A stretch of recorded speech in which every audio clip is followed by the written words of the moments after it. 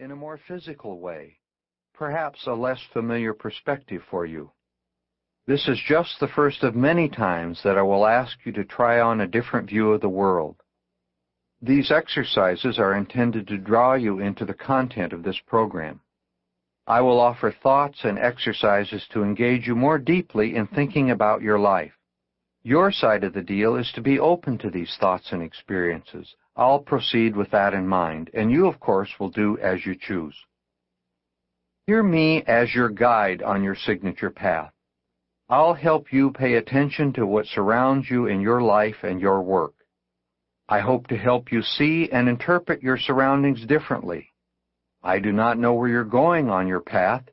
You're making the path. You'll decide that for yourself.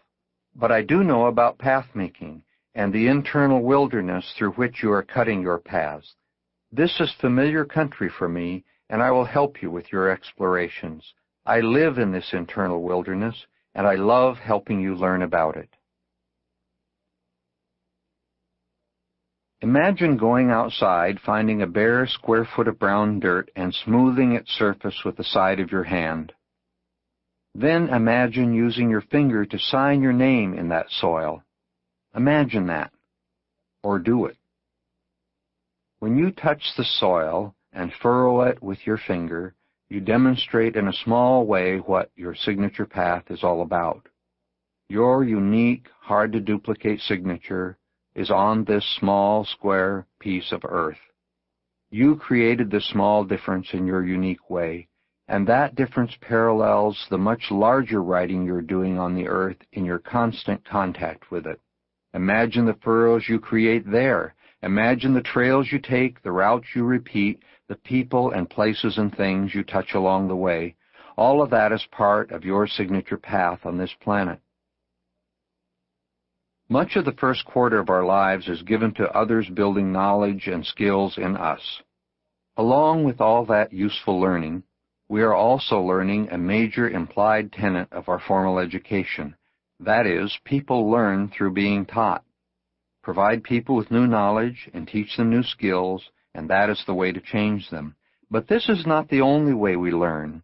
It is not the primary way we learn. It is not even the best way to learn much of the time, especially for us as adults. An alternative to knowledge and skill building is sight building, seeing the world in new ways and behaving with this new perception in mind. When we see the world differently, we have to honor this new perception, this new sight. Our actions will be altered by what we now see, and we will use our old skills in new ways. The accumulated experience of getting through life is accompanied by a reliance on the abilities which we have that got us here. I tried it, it worked, I'll try it again. We often use these abilities to the point of entrenching ourselves in their familiar routines. Long, successful life experience can block receptiveness to new perspectives and new learning. Long, unsuccessful experience can do the same. Enter perspective. You fall in love, a child is born, a spouse leaves, a lottery ticket wins, a friend gets cancer. In that moment, your life changes, your behavior changes, and you adapt to the way you see things now. All of these life-altering experiences affect the way we see the world. When that new perspective takes over, it inherits the same old skills that were there with the old perspective. But the new view of the world can use those old skills to new purpose. We don't always need new skills to be successful. We often just need new perspective. We need to put on new lenses, though that's not always easy. We actually have more choice about the skills that we use than the perspectives we take on. Skills are tools we can pick up or put down. Perspectives are ways of seeing that become part of us. Once incorporated, they cannot be set aside easily. We can be intentional about gaining perspective. We don't have to just sit around and wait for it. Here are some ways to set about seeing the world differently, at least temporarily. Spend an afternoon with someone under 10. Try to see their world from their viewpoint, and afterwards explain the difference between your view and theirs to someone else. Or, Ask someone to describe what is going on in his or her life right now. Or try explaining an old problem in a new way, for example, by describing the advantages of having the problem rather than its disadvantages. Summon up all of your optimism for this planet and write a statement about where your hopes are for its future. Or if you already live in a perspective of optimism, bring forth all of your concerns and write about them. Or try volunteering for a homeless shelter or hospice. Reflect on residing in such a place. Or talk with someone of a different race, religion, or gender about how the two of you differ. Consider how those differences affect your relationship. Do at least one of these.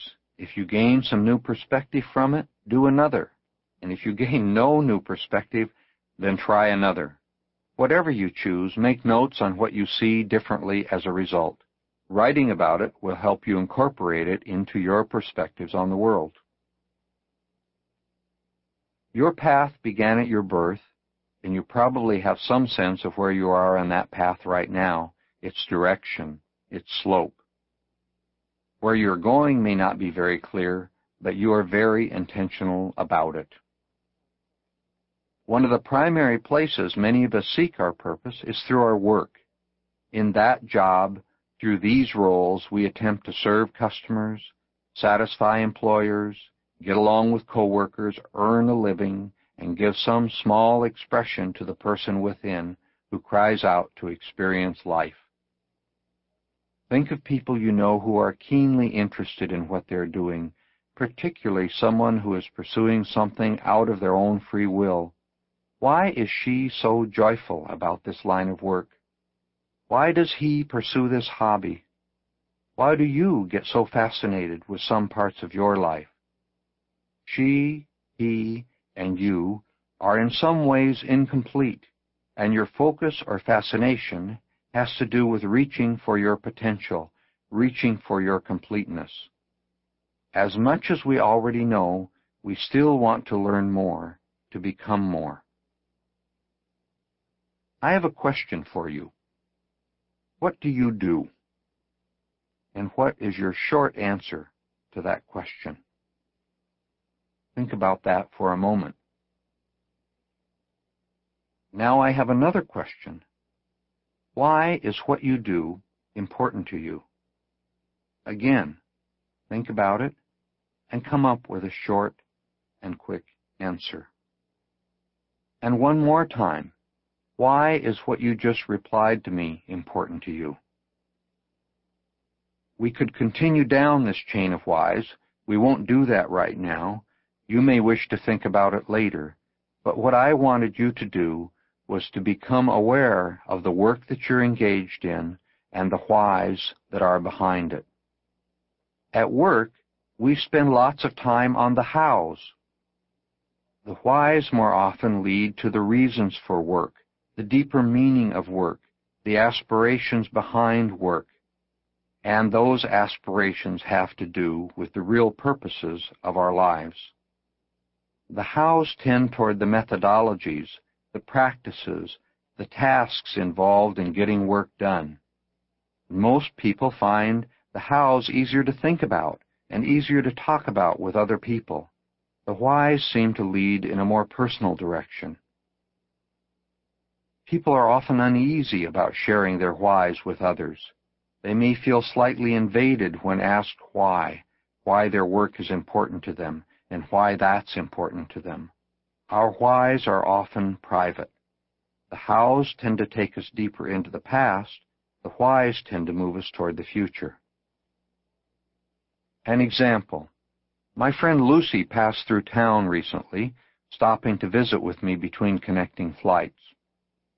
In our 2 hours together at the airport, I heard about 4 months of Lucy's life, 2 months back and 2 months projected forward into the future.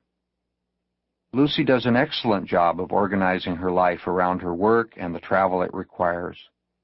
She knows where she has been and will be for every waking moment, and she takes some pride in this.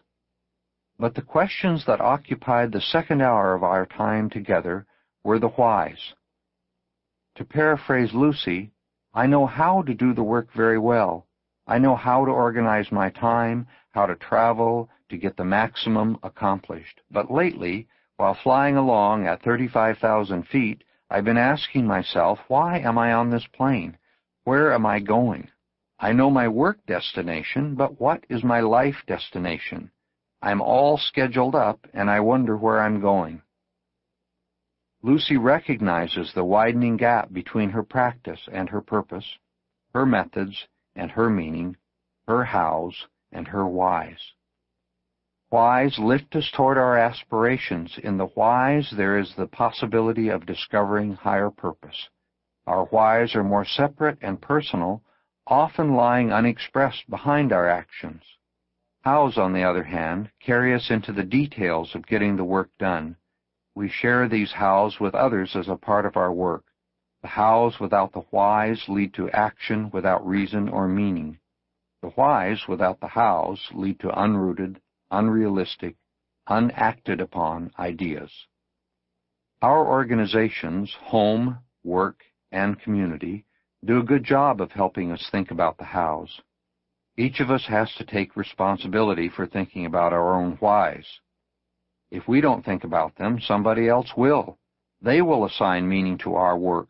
They will assign meaning to our lives, and that meaning may not fit with the meaning that we would assign. Because our whys have to do with our motivation, with our purpose, with our principles, we must figure out our whys for ourselves. We can slip into thoughtless patterns which become ruts. These patterns involve movement, but without reflection on our movement's impact on the world, they are just the opposite of what our signature path is all about. We become what others want: our boss, our spouse, our neighbors, our children, our government, our club. We decide that what they think is best, putting aside what we want, making them responsible for us.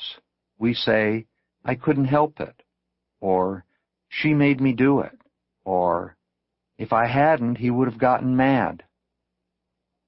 How often do our reasons why contain the names and labels for others? How often do we make others responsible for our actions? Each moment of our lives, we are choosing what we want and don't want, will and won't do, like and don't like. Daily activity would slow to a crawl if we consciously examine the hows and whys behind each choice we make. Your signature path is about choosing readily, quickly, and intuitively. The whys may provide life purpose, but that is not the same as having destinations. Where do the whys lead? What are the destinations along your path that mark and declare its direction? Our arrival at an ultimate destination depends upon all the other stops we make along the way. They lead to where we're going. Consider what you could do in the next year that supports your whys, and list some of those ideas. For example, I want to have dinner at home with the family 4 times this week. Or, I want to take a 3-week vacation this year. Or, I want to work better with my coworkers on the BCD project. Or, I want to increase my confidence in dealing with top management. From your list, select one item and describe it as a destination. Think of it as a place that you want to reach, a place you want to arrive at, and write a paragraph about it. Describe what it would be like. Describe its value to you, how it serves your whys.